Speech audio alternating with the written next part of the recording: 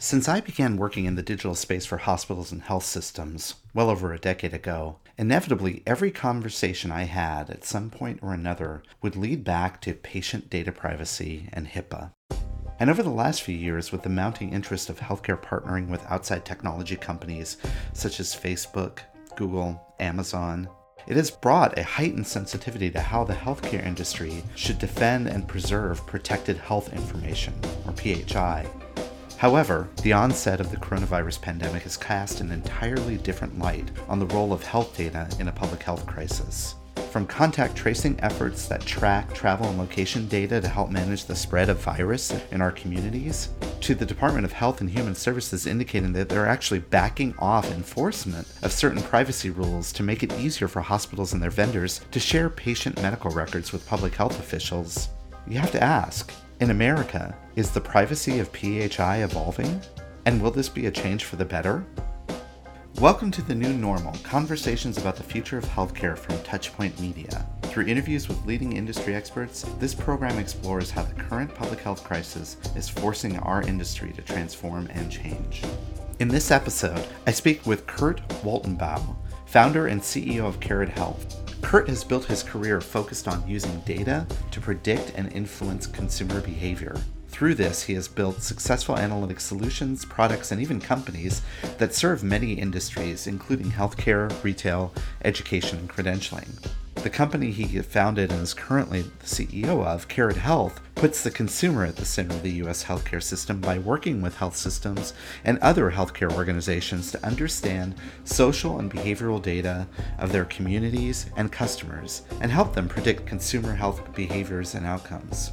Listen in as we discuss what the new role of health data could be in a post-COVID-19 world. My background has been varied, a variety of industries, but the common thread that runs through it is using data about consumers to predict their current behavior and project future behavior, and using that information to kind of nudge behavior change in a variety of directions. I've applied that in a number of different worlds, and over the last 15 years, that's been focused primarily on healthcare, better understanding how consumers make decisions about their health and about their behavior related to health, really with the goal of understanding how we live our lives outside of the four walls of the hospital, and how all of the information about us, kind of where we live, the vehicles we drive, the pets we own, where we shopped, and the communities in which we lived, how that shaped our own behavior around our own health, and what barriers that might put in front of people in disparate ways that prevent people from leading their healthiest lives. And so Carrot's real mission is to identify those barriers that people are facing to health and help our communities remove those barriers so that people can live their longest, healthiest life possible. And all of that's based on consumer behavior data and the correlations of that behavior data with our health outcomes. And just a real simple example, as we look at the communities around us, we find people who live closer to fast food restaurants than they do to a grocery store which sells fresh food. Just that one data element gives a 22% elevated risk of obesity within our populations.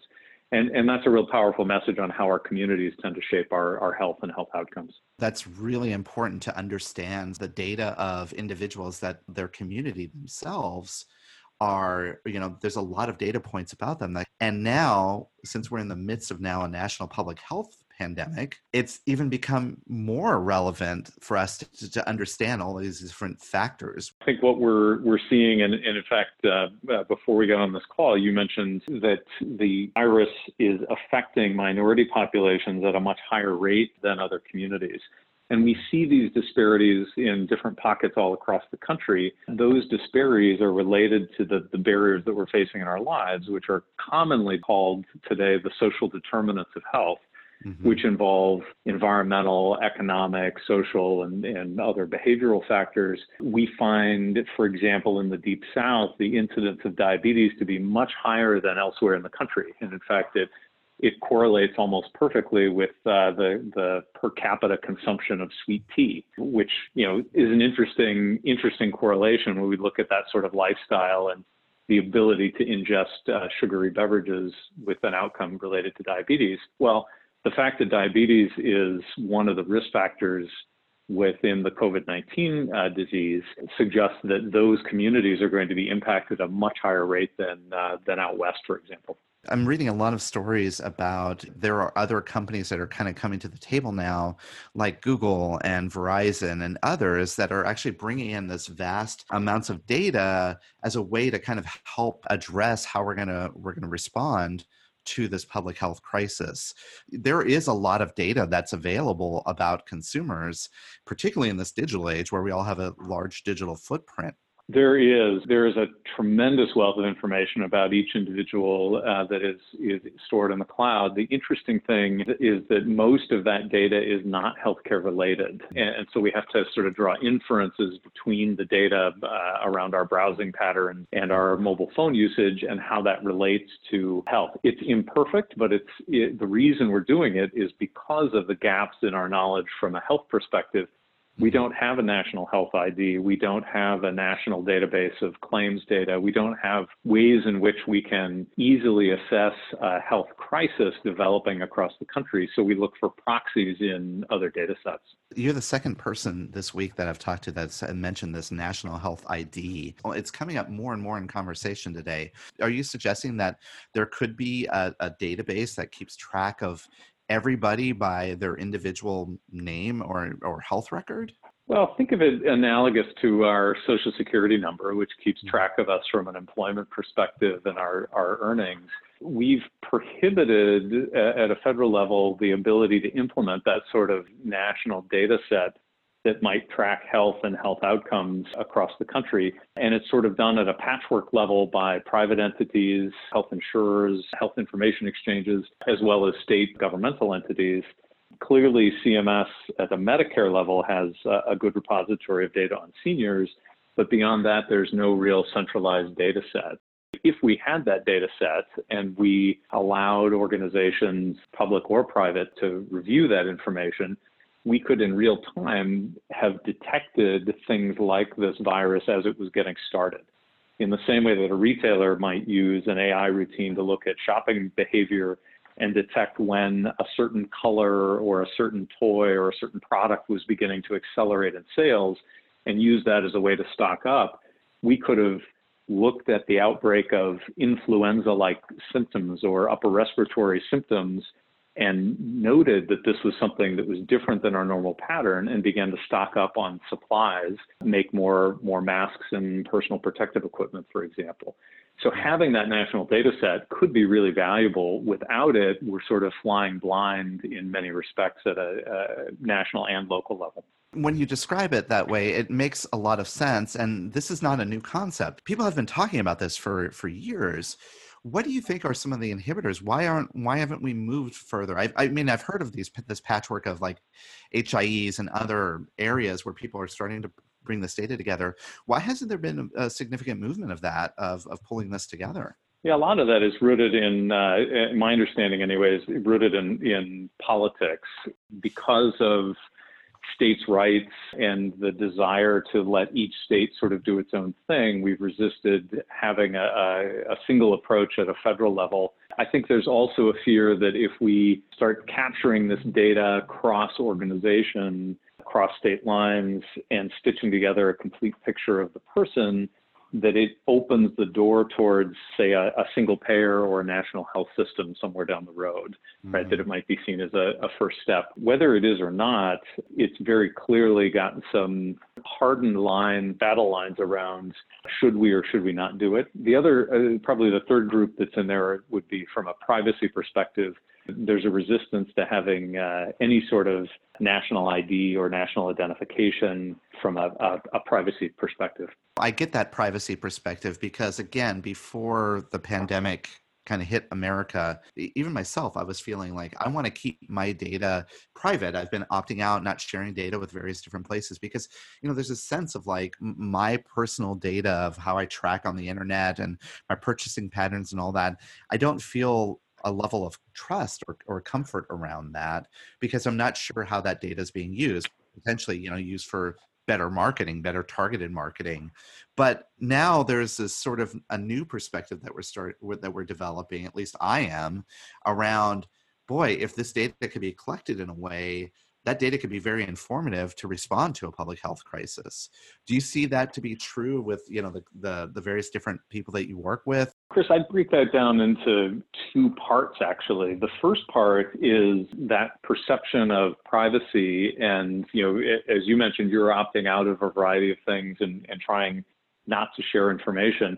The reality is, even if you do a pretty decent job of blocking web pages and declining cookies and so forth, the vast majority of the information about you and how you behave in an online and offline world is still out there. And organizations like Facebook and Apple and Google and Amazon and so forth, they know a tremendous amount about you and your behavior, as do the data brokers and aggregators.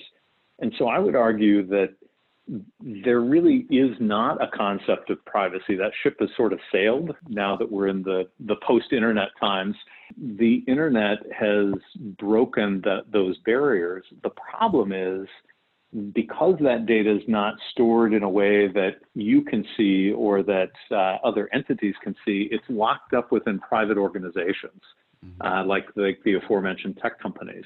When you get to health data and health behavior, that information, while it's not publicly available, is locked up by the big private organizations, your hospital system, your health insurance company. All of these organizations have pieces of the puzzle, and they guard that data very, very carefully because it's valuable. So the consumer is not actually getting the benefit of it.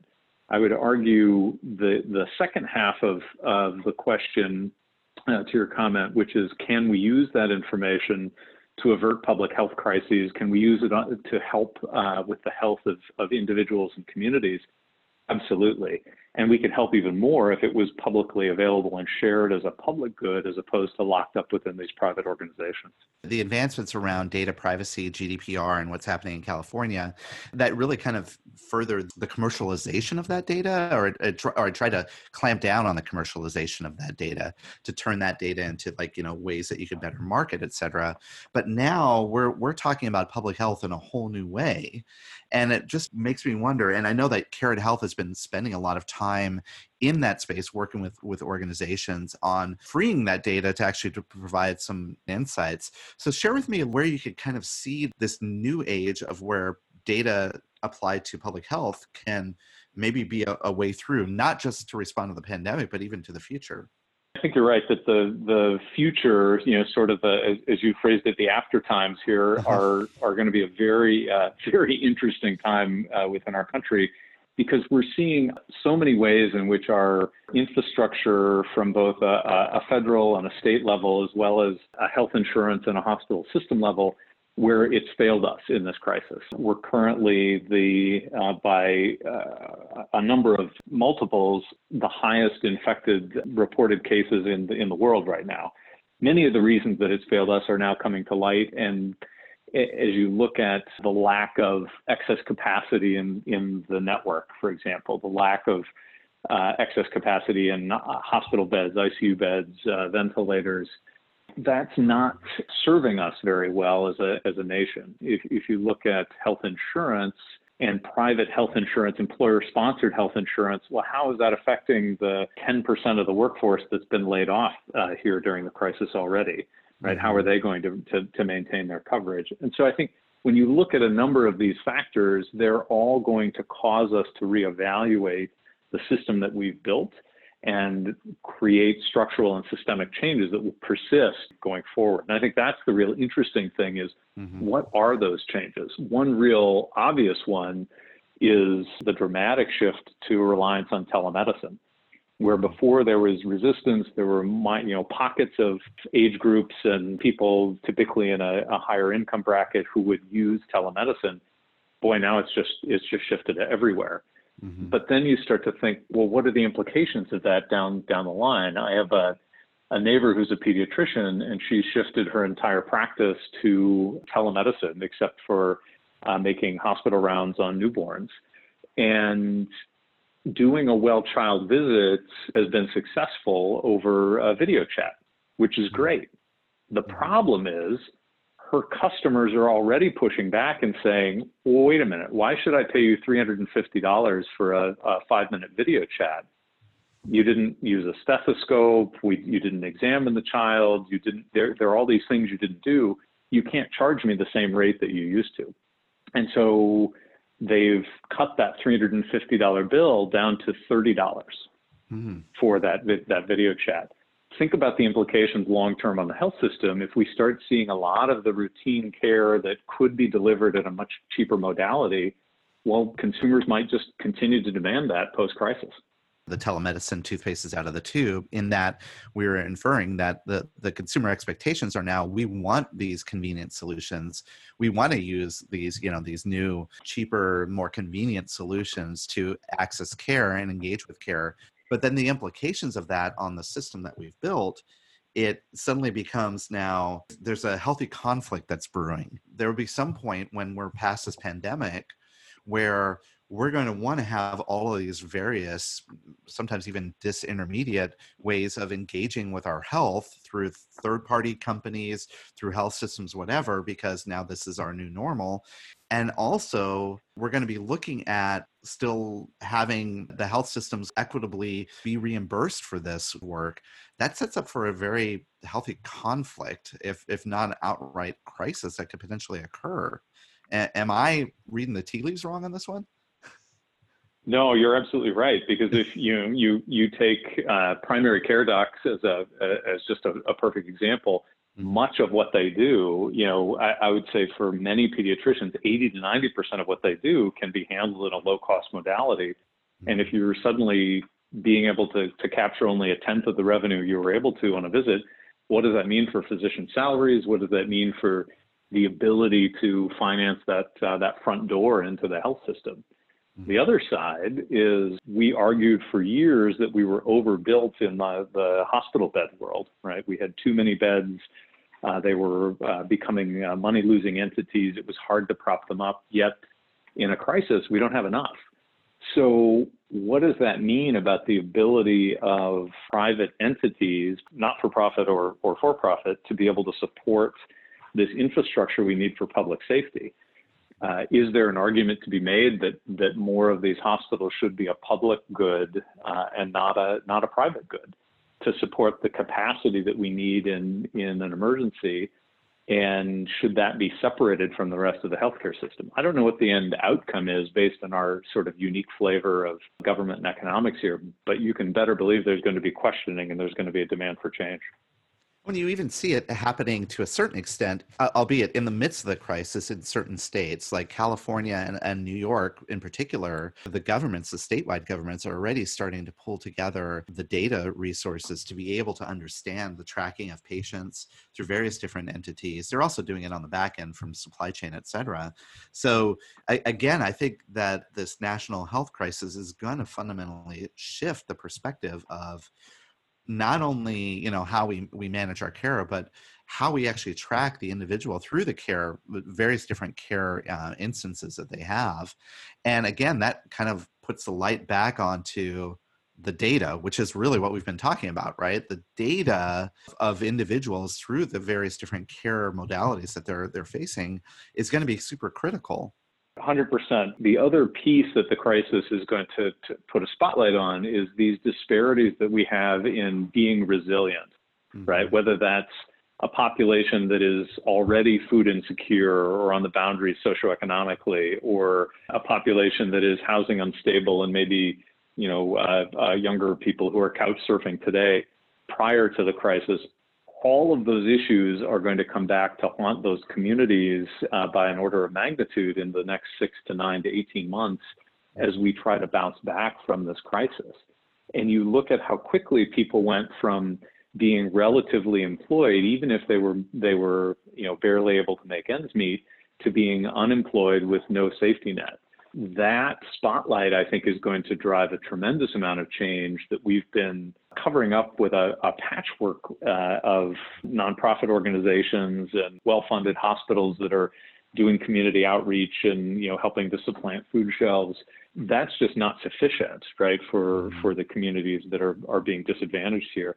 So my hope is the spotlight on the upstream social determinants of health, these barriers that people are facing in disparate ways across the community. The data We know where those communities are. We knew where they were prior to the crisis. Now we're going to start seeing how can we use that data and that information to proactively help rebuild the resilience of these communities as they try to rebuild and go forward. And now leads to the fact that the insights, drawing those insights from that data to develop future responses to not only this pandemic, but whatever is in the future. And quite frankly, the other things that we have not been addressing, such as the disparities in food, like you mentioned at the beginning of the interview. Public health is now really going to be reliant on these deep data sources that will allow us to really respond in a whole new way.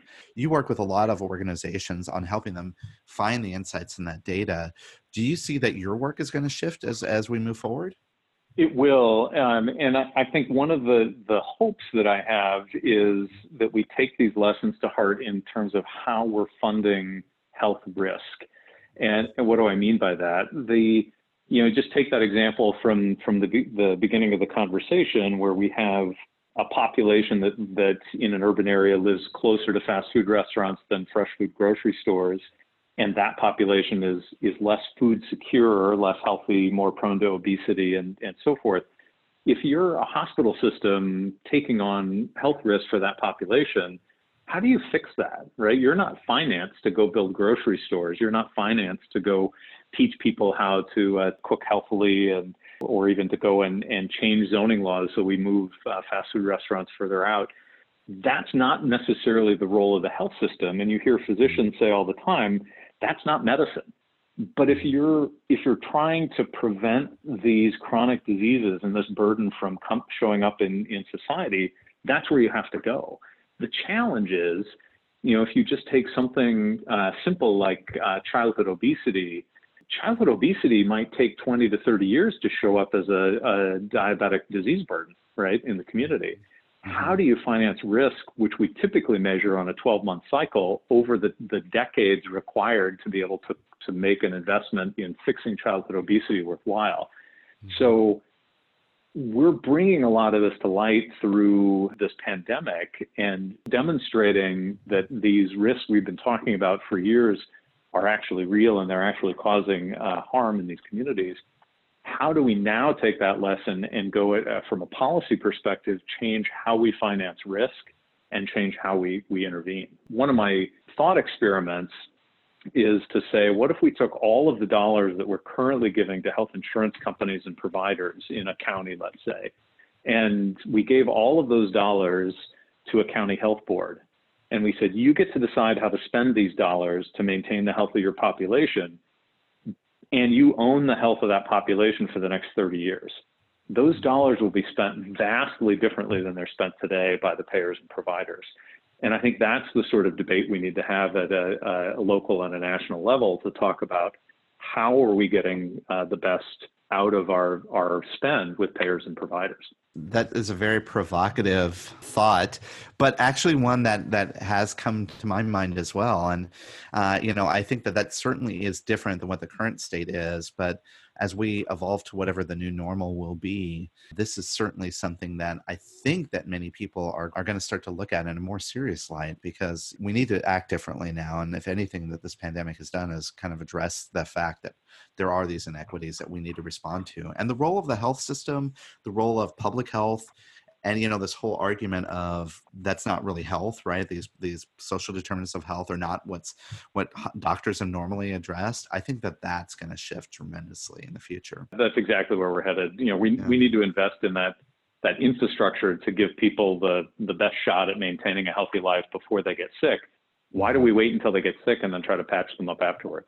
Well, Kurt, this has been a great conversation, and I know we could probably talk for much longer. Definitely really enjoyed our conversation today, and I hope you stay safe, and I look forward to further conversations. Likewise. Thank you, Chris.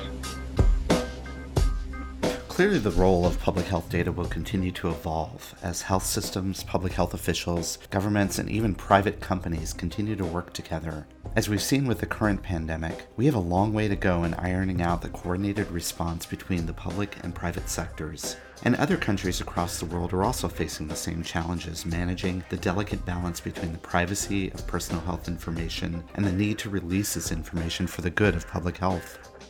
As we look forward to a post-COVID-19 world, how will we find that balance? You've been listening to The New Normal, Conversations about the Future of Healthcare from Touchpoint Media. If you enjoyed today's program, take a moment to rate and review the show on iTunes, Stitcher, Spotify, or wherever you downloaded this show. The music from this program is I Dunno by Grapes and is available as a royalty-free download on ccmixter.org. To find out more about Touchpoint Media, visit us online at touchpoint.health.